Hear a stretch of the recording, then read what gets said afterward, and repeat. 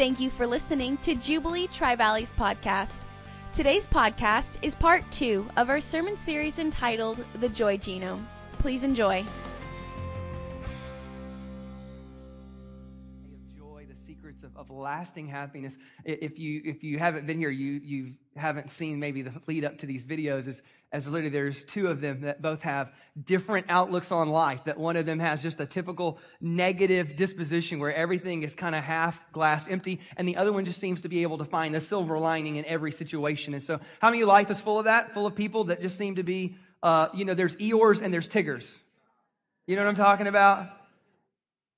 It's like, Eeyore can't do anything right, is always mopey, is always sad, and then Tiggers are great at everything, like everything's a fun surprise. So life is full of people like that. And so last week, we kicked off this series just kind of looking at this letter that the Apostle Paul writes to the church of Philippi, and he writes it, and it's basically this big thank you letter, and it's this big letter of congratulations, and it's this big letter really giving the DNA of what joy really is. Now, I don't know about you, but when I look around the world, I see a world that is desperately in need of some more joy. When I look at America in particular, we are an incredibly advanced society. We have all the things that we dreamed of years and years ago. We are the most prosperous nation in the world's history.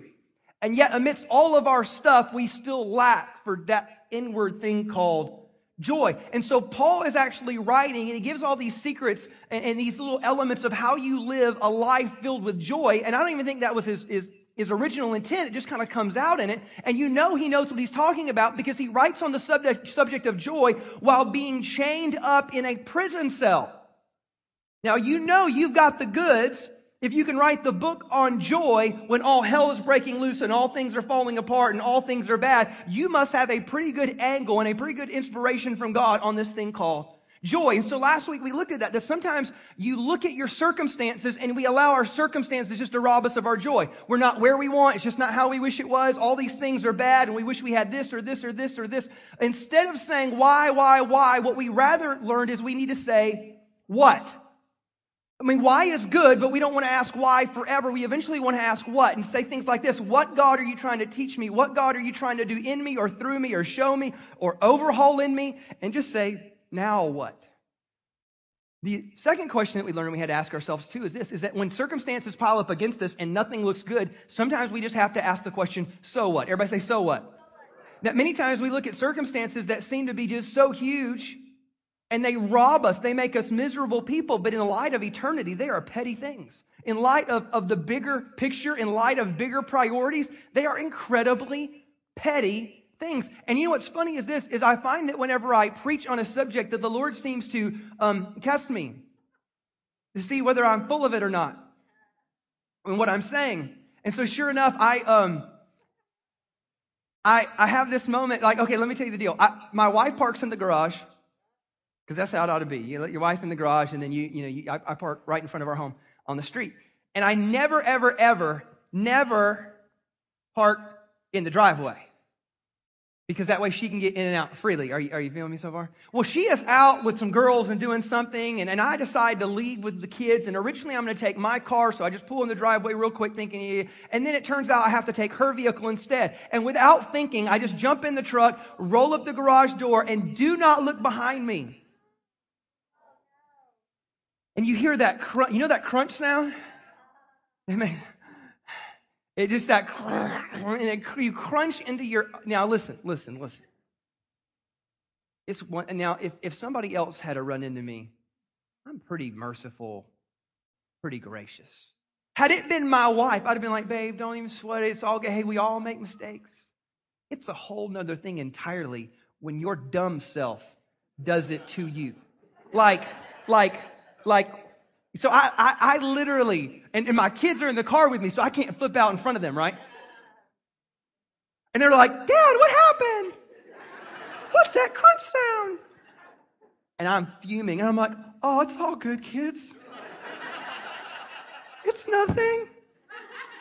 And I get out of the car, and I shut the door, and I'm like, I get so just absolutely mad and livid with myself, and I go look at it, I'm like, oh man, the little emblem on the front is all like,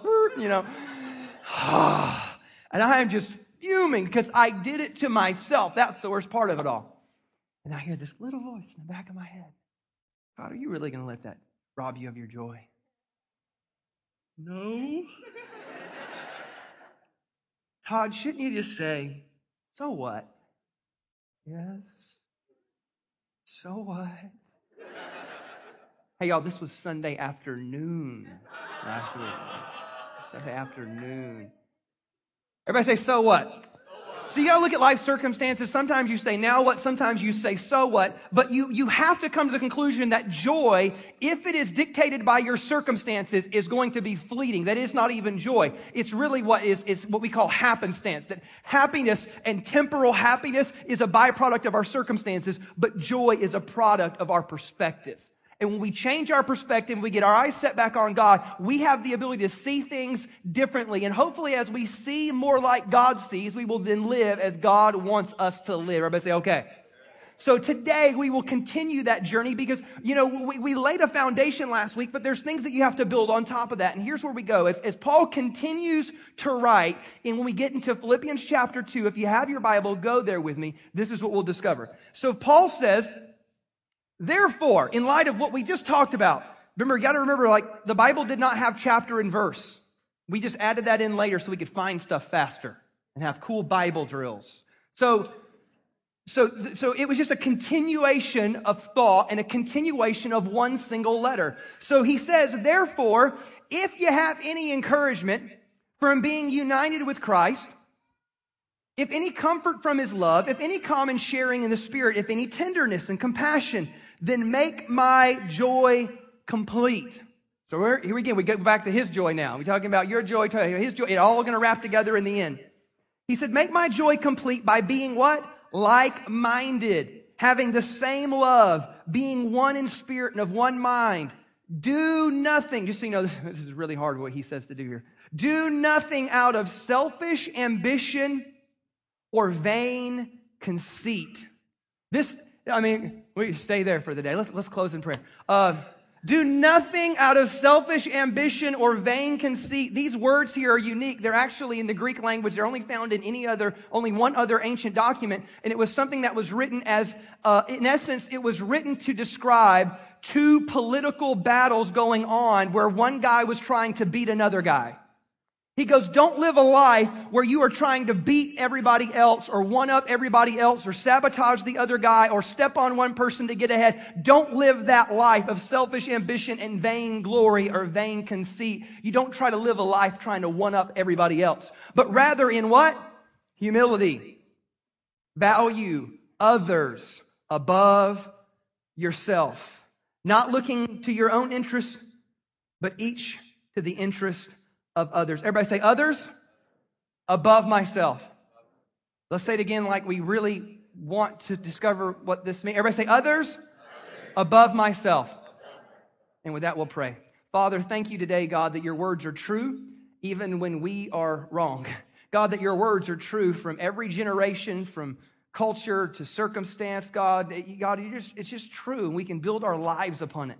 And so, God, we pray that you would use these words to rearrange our mind, to rearrange our heart, to just get inside of us and overhaul us from the inside out, Lord God. That is our prayer in Jesus' name. Everybody say amen? Amen. So here we go, and Paul is automatically getting into the idea of joy, and he starts talking about how you get along with other people, how you relate to other people, how you connect to other people. And he goes, and here's what we discovered, and I've said this before, that your physical health is connected to the type of relationships that you have. Have you ever heard me say that before? That literally the health that you have. It's put it this way, it's better, I've said it like this before, it's better to eat a Twinkie amongst friends than to eat broccoli by yourself. Because literally your physical health is dictated by the quality of your relationships. But we're going to expand that. Not only are you talking about your physical health, I'm talking about your personal well-being, your personal level of joy and satisfaction in life is connected to your relationships. We know this because when we evaluate what people say on their deathbeds, they're not clamoring for all their collections and clamoring for all their stuff. They are reaching out for people. There is something lost in them. It's usually an emptiness because of a void left by your relationship, something they wish they would have done. And when they feel guilted about life, they're not guilted by the lack of stuff. They're guilted by the lack of quality relationships, by what they didn't do, by what they didn't say. So at the end of this life, what are we really reflecting on? The relationships that we have in life. And he's saying, I'm going to give you the key to some lasting joy. It's in the type of relationships you have with the people around you.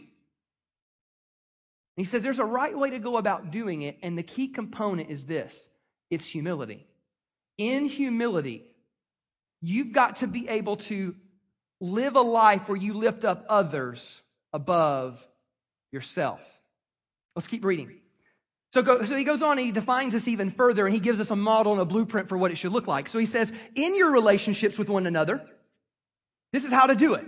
You've got to have the same mindset that Jesus had, who being in the very nature of God did not consider equality with God something to be used to his own advantage, but rather he made himself nothing by taking the very nature of a servant, being made in human likeness, and being found in appearance as a man. He humbled himself, there's that word again, and became obedient to death, even the death on a cross. So Paul comes out and says, you know what the key to joy is? The key to joy has something to do with the relationships that you have on planet Earth. And I'm going to give you the model because Jesus shows you how relationships are actually meant to be done. And the cornerstone to it all is this. It's humility. Now, normally that is not what I think of when I think about great relationships. Normally, if you're in a marriage counseling situation, you'd be like, let's talk about your communication skills. Let's talk about how well you conflict resolution. Let's figure out all these things. But Paul says there's actually something, those are more like one layer deep. When you go 2 and 3 and 4 layers deep, when you get down far enough, you know what you find? You find that pride is the greatest obstacle and the greatest barrier to healthy relationships, and that humility is the key. And when you live a life of humility, that's what opens the door to the greatest relationships that you'll ever have in life. He goes, Jesus is that model. Let me show you the picture. Here's the one who, as God, decided that he wasn't going to keep his power, but rather he would strip himself of his power for your benefit. Meaning this, I don't have to be powerful. I don't have to be all this and all that. I'll let God do that for a moment. I'm going to rip myself and strip myself of glory and power, not for but for your sake. I'm going to humble myself and become a servant to you. There was an article that I read real interesting. It was, there's all those People magazine, 100 most good-looking people or 100 most powerful people, 100 most influential. You got a list for everything. They actually made a list, and it was called the 100. What was it referred to? The 100 least powerful people in the world. Like, how many know that's just not the list you'll want to be on, is it? 100 least powerful people in the world. And you know what the whole list was? The list was, let's find people that have so jacked up their life that they've ruined it for themselves. And so they go through and they list okay, the CE of BP oil. You dump billions of gallons of oil into the Gulf of Mexico and people hate you and you lose your job. That's bad. Arnold Schwarzenegger was on that list. The guy who founded MySpace, he was on that list. Took Facebook and stuck it to him. They had all these different people on the list that had power and had lost power, either because of bad mistakes, bad timing, or moral failures, or whatever it is. Let me tell you the least powerful person in the world was. It was Jesus. But it wasn't because he made a mistake. It wasn't because he had a moral failure. It was because he stripped himself of power on. But you got to remember that God literally restrained himself for your sake. That he literally stripped himself of glory and majesty for your sake. And he goes, this is how you do relationships. And humility is at the key of it. I'm going to give you a few thoughts on humility this morning, and we're going to work through this pretty quick because it's Mom's Day, and I know you got brunch. Are you ready? Now, I know that none of you people deal with pride, so we're going to talk about other people, and you're going to help them when you're done here today. A couple thoughts on pride and humility. Number one is this, is humble people do not announce their presence. Humble people don't do that. Humble people don't need to draw attention to themselves. Humble people don't have to be the center of attention. Humble people, it doesn't have to be all about them, because that's in essence what pride is. Pride says it's all about me and I'm in the middle of it. I'm the center at it, and I'm the center of my mind, the center of my heart. I ought to be the center of the universe. I'm at the center of it all. But humble people, they don't They don't see the world that way. They don't see themselves that way. They see God as bigger than them and them as smaller than that. And they view other people not as something that they need to get ahead of or get above, but rather they see people as someone that they should lift up. So I don't need to draw attention to myself. And the reason why this is so important, you don't miss the big picture of you discovering lasting joy and happiness in earth. See, the problem with being a proud person in life having to always be about you or you needing to be at the center of the attention, here's the crashing reality. There's always somebody more important than you. So you live a life constantly trying to be better than other people when there is always somebody better than you. There's always somebody just kind of better looking or got more money or got whatever. They're just more important than you in that situation. This is why we follow what we call the shotgun principle. In Jesus' day, he has this moment where he's teaching people this idea. And he says, whenever you go to a festival, remember, they lived in an honor culture where you never wanted to be dishonored or embarrassed, and you always wanted to be esteemed and honored. They lived in a very high honor culture. So Jesus says, whenever you go to a festival, don't go sit up at the big table. Sit at the little table. And then that way, if they call you up, you look good. The worst thing in the world you can do is go sit at the big table, somebody better than you come along, and then they got to put you down like a little kid's table. Like you don't want to be demoted down, you want to be elevated up. But the only way that you can do that is this. I don't need to go up. I don't have to be the center of attention. I don't have to sit at the most prominent place. I don't have to be in front of everybody. I don't need to announce my presence. It ain't about me. And when you do that, what's fascinating is this, is that God says that he would lift up and exalt the humble, but he would put down the proud. So in life, you have two ultimate end results. You either have humility or you have humiliation. Always choose humility. Somebody say amen. Remember, other people, don't worry about this. Number two is this, is humble people remember where they came from. One of the most dangerous things that you can ever do in life is lose sight of where you came from. Or lose sight of where you ought to be had God not intervened for you. Where you would be had God not rescued you, saved you, intervened. And some of you think, well, I'm still jacked up. Well, think how worse it would be. I mean, think it could be so much worse that God has saved you from and spared you from. And so it becomes real dangerous when you begin to just lose sight of who you are and where you came from. So what God did to the Jewish people is this, is that every year, at a specific time, they would bring a specific offering, and with their offering, they would give it to God, and then they would quote from the book of Deuteronomy. You want to hear what they had to say every year? This is what they had to say. This is what they had to remind themselves. My father was a wandering Aramean, and he went down to Egypt with a few people and lived there, and became a great nation, powerful and numerous. But the Egyptians mistreated us and made us suffer, subjecting us to harsh labor. And then we cried out to the Lord, the God of our ancestors, and the Lord heard our voice and saw our misery, toil, and oppression. So the Lord brought us out of Egypt with a mighty hand and an outstretched arm. With great terror and with signs and wonders, he brought us to this place and gave us this land, a land flowing with milk and honey. And now I will bring the first fruits of the soil that you, Lord, have given me. Do you see what the point of it is? Lord, you brought me out. Lord, you brought me to this place. And Lord, you've given me everything that I have. It is a reminder that I have come from nothing, and God, it is only by you that you have established me. Let me give you some reality checks. Do you really think that you chose to be born into that family you were born into? Like some of you are so lucky and so blessed because of the family you were born into. Did you get to choose that? No. Some of you are so blessed with your mind, whether it's for your intellect or your creativity or your hard work. I mean, where do you think you got that from?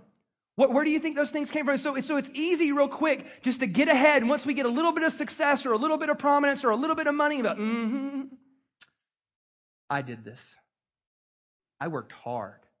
You know what I went, and it's all about us. But he goes, don't ever lose sight of the fact that God brought you out, that God brought you in, and that God has given you everything that you have now. And when we do that, we'll live a more blessed life, because then we won't need to actually lord over other people or elevate over other people, but we can actually lift others up. Let's keep going. Number three is this, is humble people. Because of this, humble people are slow to judge, knowing that they don't know all the facts and that they are flawed themselves. See, judgmental people are arrogant people at their core. That's the only reason you can sit in the seat of judgment, is because you think you know, and they oughta, and they shoulda, and you oughta, and so you get this real arrogant position in life, and you begin to look down. That's the only way you can judge, isn't it? When you condemn with judging thoughts and words, you are looking down on other people. And there's a difference between judging things as what they are and actually condemning and looking down on people. And that's what the Bible condemns in terms of judging. But the only way that you can do that is to be seated high and mighty and lifted up. That's the only way you can look down at other people. And so anytime you catch yourself judging, you need to step back and say, okay, whoa.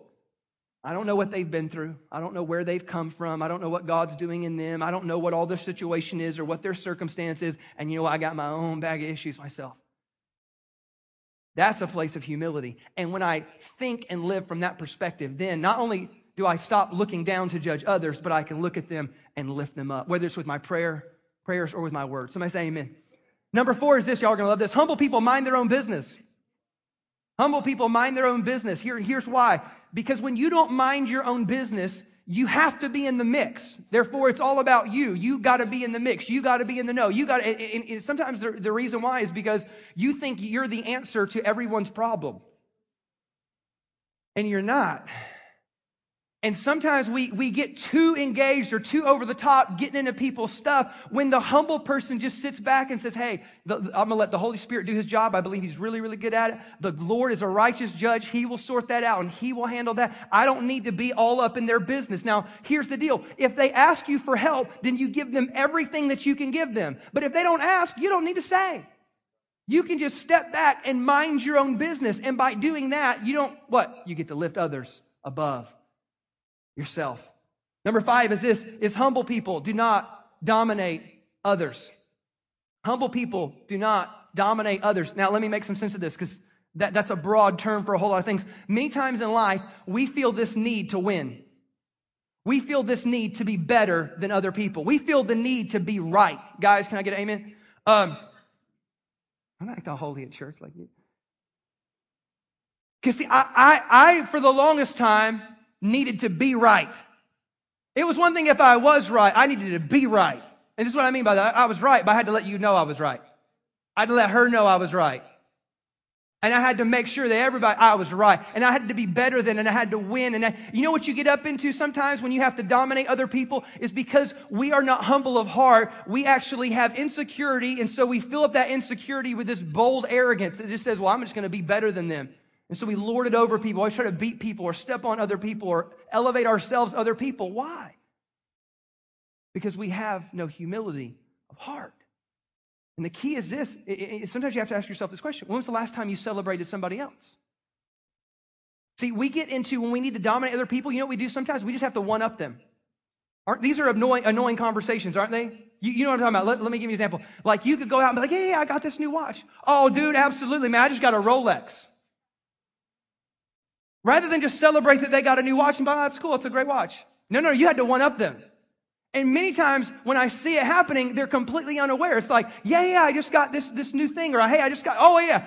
Or it's even when you can't one-up them, it's your friend did it. You ever heard that one before? Oh, yeah, you know what? My friend just did this. And it's like, hey, I'm going to go on vacation. That's cool. Where are you going? Yeah, I'm just going to take the family down to Santa Cruz. Yeah, we're going to Hawaii. Santa Cruz is stupid compared to Hawaii. You know what I mean? Like you got all these ways that you try to one-up other people. You don't have to dominate. You know what? Paul actually celebrate other people. Celebrate their success. Celebrate their victories. Lift others above yourself. Now, here's what that means. You don't have to put yourself down to do that. You can be totally secure and totally content in the fact that God loves you, that God is with you, and that God is for you. And because of those things, I don't have to elevate up over you. I can just lift you higher than myself. And in doing so, I will have the best relationships on planet Earth. But let's be honest. As long as we're trying to one-up other people, it goes back to the same reality. There will still always be somebody better than you. There will still somebody be a better car than yours, more money than yours, a cooler vacation than yours. So you live a life always empty, always competing, always trying to one-up. And you know what you become? An unhappy soul, a miserable person. Why? Because life is not found in the abundance of all these things.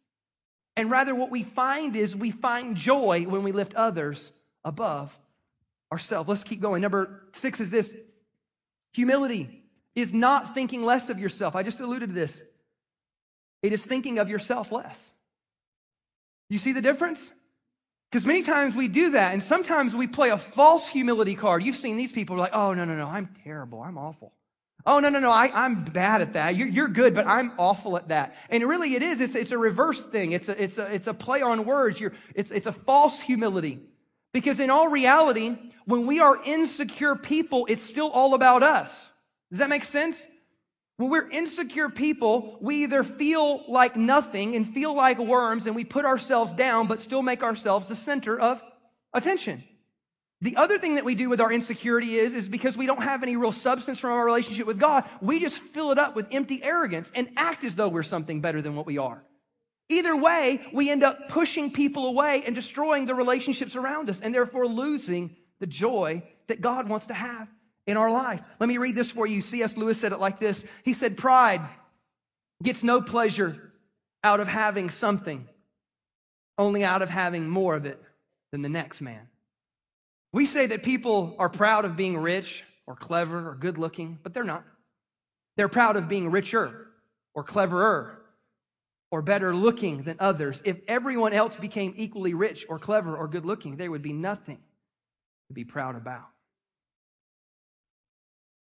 What Paul is ultimately saying here is this, is that when we live a life where we lift others above ourselves, we find ultimate joy and ultimate satisfaction. The pride-filled life who's always trying to one-up somebody's always better than you. The one that needs to be the center of attention, somebody's always more important than you. Somebody's always something more than you. So you end up being disappointed and empty and pushing people away in the process. How many of you want longer-lasting joy in your life? I felt like that was a Wrigley's commercial real quick. Like, you want longer-lasting joy. You want longer-lasting happiness. Most of us think that it's in something that's going to happen to us or something that we're going to get. And what Paul is saying is this, is joy is something that's going to happen in you. It doesn't come from your circumstances. It comes from knowing God's plan and purpose for your life and being connected to Him. You know what else it comes from? It comes from a humble heart. Because when I lift others above myself, I have joy and lasting relationships. Think about the people that you enjoy the most for a second. Think about the people that you love to be around. What do they all have in common? In one way or another, they celebrate you. You want to know the test of a good friend? Many people think that the test of true friendship or the test of a great friend is who is there when you go through your hardest, most troubling time. How many know that would be a pretty good test? If they're with you through the thick of it, if they're with you when you're all out and all down, while that may be true and that's a decent test, it's not the best test. I'll tell you the best test is this. Who are the people that are still your friends and celebrating you when you have your greatest victory and your greatest success? When they're celebrating you then and not being jealous of you, then you know you have a great friend. Where does that come from? A humble heart that lifts others above themselves. Last story, and I'll close with this. There's a gentleman. His name is, you probably recognize the name. It was Sir Edmund Hillary. He was a famous guy for all kinds of different reasons. He was knighted. He was kind of an ambassador. He climbed Mount Everest. He was one of the first guys to climb Mount Everest, is what he's probably most famous for. And sure enough, throughout his entire life, had reached all kinds of level of prominence and accolades, was an incredibly successful person, but yet really, really known for having a humble heart and loving other people. And so sure enough, in one of his trips back to Nepal, when he was going back to Mount Everest for a visit, he was there not to do any climbing, but some climbers recognized him. And they said, hey, we would love to take a picture with you. And so sure enough, he said, absolutely. And so one of them said, hey, will you hold the pick, the ice pick that you climb with? And he goes, sure. And so sure enough, another climber who did not know what was going on or did not know who he was, walked up to him and said, excuse me, sir, I just want to interrupt real quick. You're holding that wrong. I'm going to teach you how to hold that just the right way. And this young, unknowing, arrogant person steps in and tells the guy who climbed Mount Everest how to hold a pick the proper way. As the story goes, Sir Edmund Hillary listened to him, thanked him, and let him go on his way without saying a word. Why? I want to be right. I could have put him in his place. What's it going to do? It's going to make him feel bad. It's going to make him angry. It's going to make me look away. I don't need to. I could have said, you know what? I'm going to one-up you. I've climbed this mountain. What have you done? I could have one-upped him. I could have dominated him. I could have been better than him. I could have made everybody laugh. Why? To what end? To what purpose? I don't need to be right. I don't even need to be better than you. I don't have to be the center of attention. I don't have to dominate you. I don't have to win. As a matter of fact, you know what a humble heart would do? Is it would lift others above themselves. And in doing so, you would find incredible and lasting joy. When I was a little kid, I went to VBS. How many of you grew up like going to VBS or some type of kids camp or something like that? If you remember, there's a song that you had to sing. You remember what it was? I got that joy, joy, joy, joy, down in my heart. Hey, down in my heart. Y'all remember that song? It's annoying. And you sing it over and over and over and over again. And then they go on to teach you. This is what I learned at Vacation Bible School. Now, it's taken me almost 30 years to come full circle and figure this out. Are you ready? But this is what I learned as a kid. Is that joy becomes an acronym where if you live this life, you will find it. It's a life where you put Jesus first, others second, and then yourself.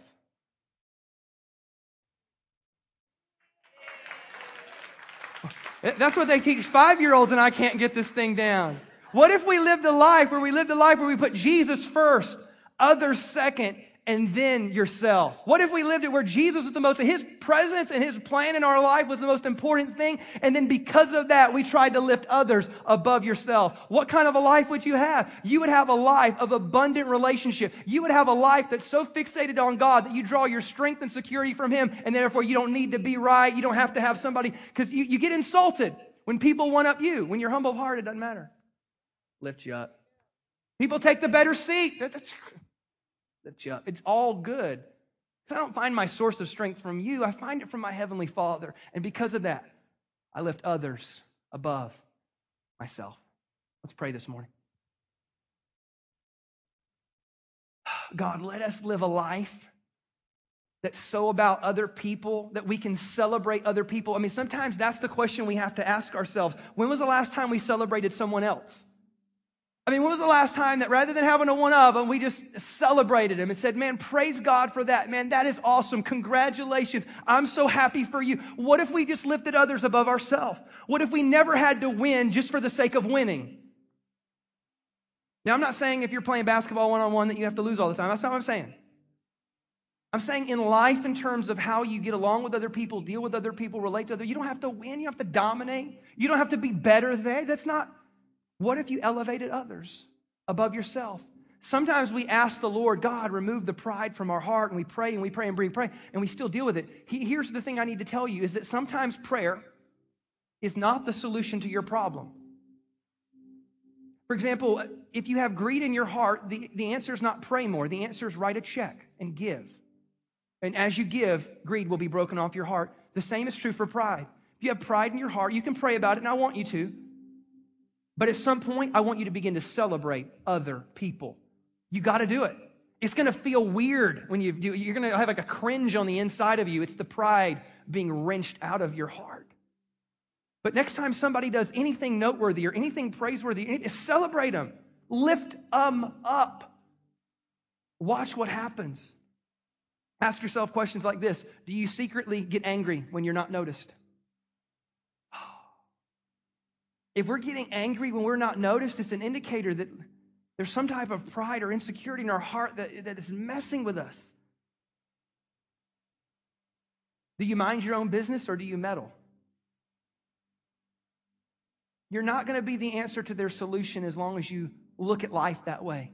But rather from a distance, let God be the judge. Let the Holy Spirit do his job and pray for them. And if they ask you for your input, give it. And if they ask you for anything, give it until you can't give anymore. But until then, stand back and love them with the same grace and mercy that you want to be loved with. Here's a question. Does your life flow out of being a servant? Isn't this what it said about Jesus? That he humbled himself and became a human and became in the form of a servant. Are you quick to serve? Are you quick to help other people?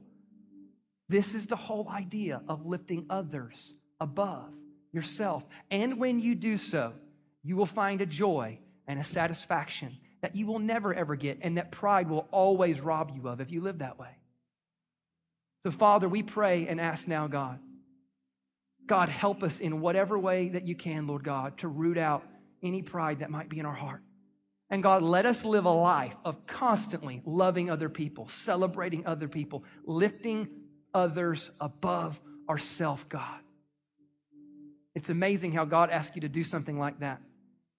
And you don't know it, but really He's just trying to bless you. He's asking you to do something for somebody else, but you don't know it's a trick. He's trying to bless you as well. Father, help us to walk with a humble heart and to have joy in our life, Lord God. That is our prayer today in Jesus' name. And we all said, amen. Yeah, let's give the Lord a big hand clap this morning. Thank you again for listening to Jubilee Tri-Valley's podcast. For more information on Jubilee Tri-Valley Church, please visit us online at jtvchurch.org.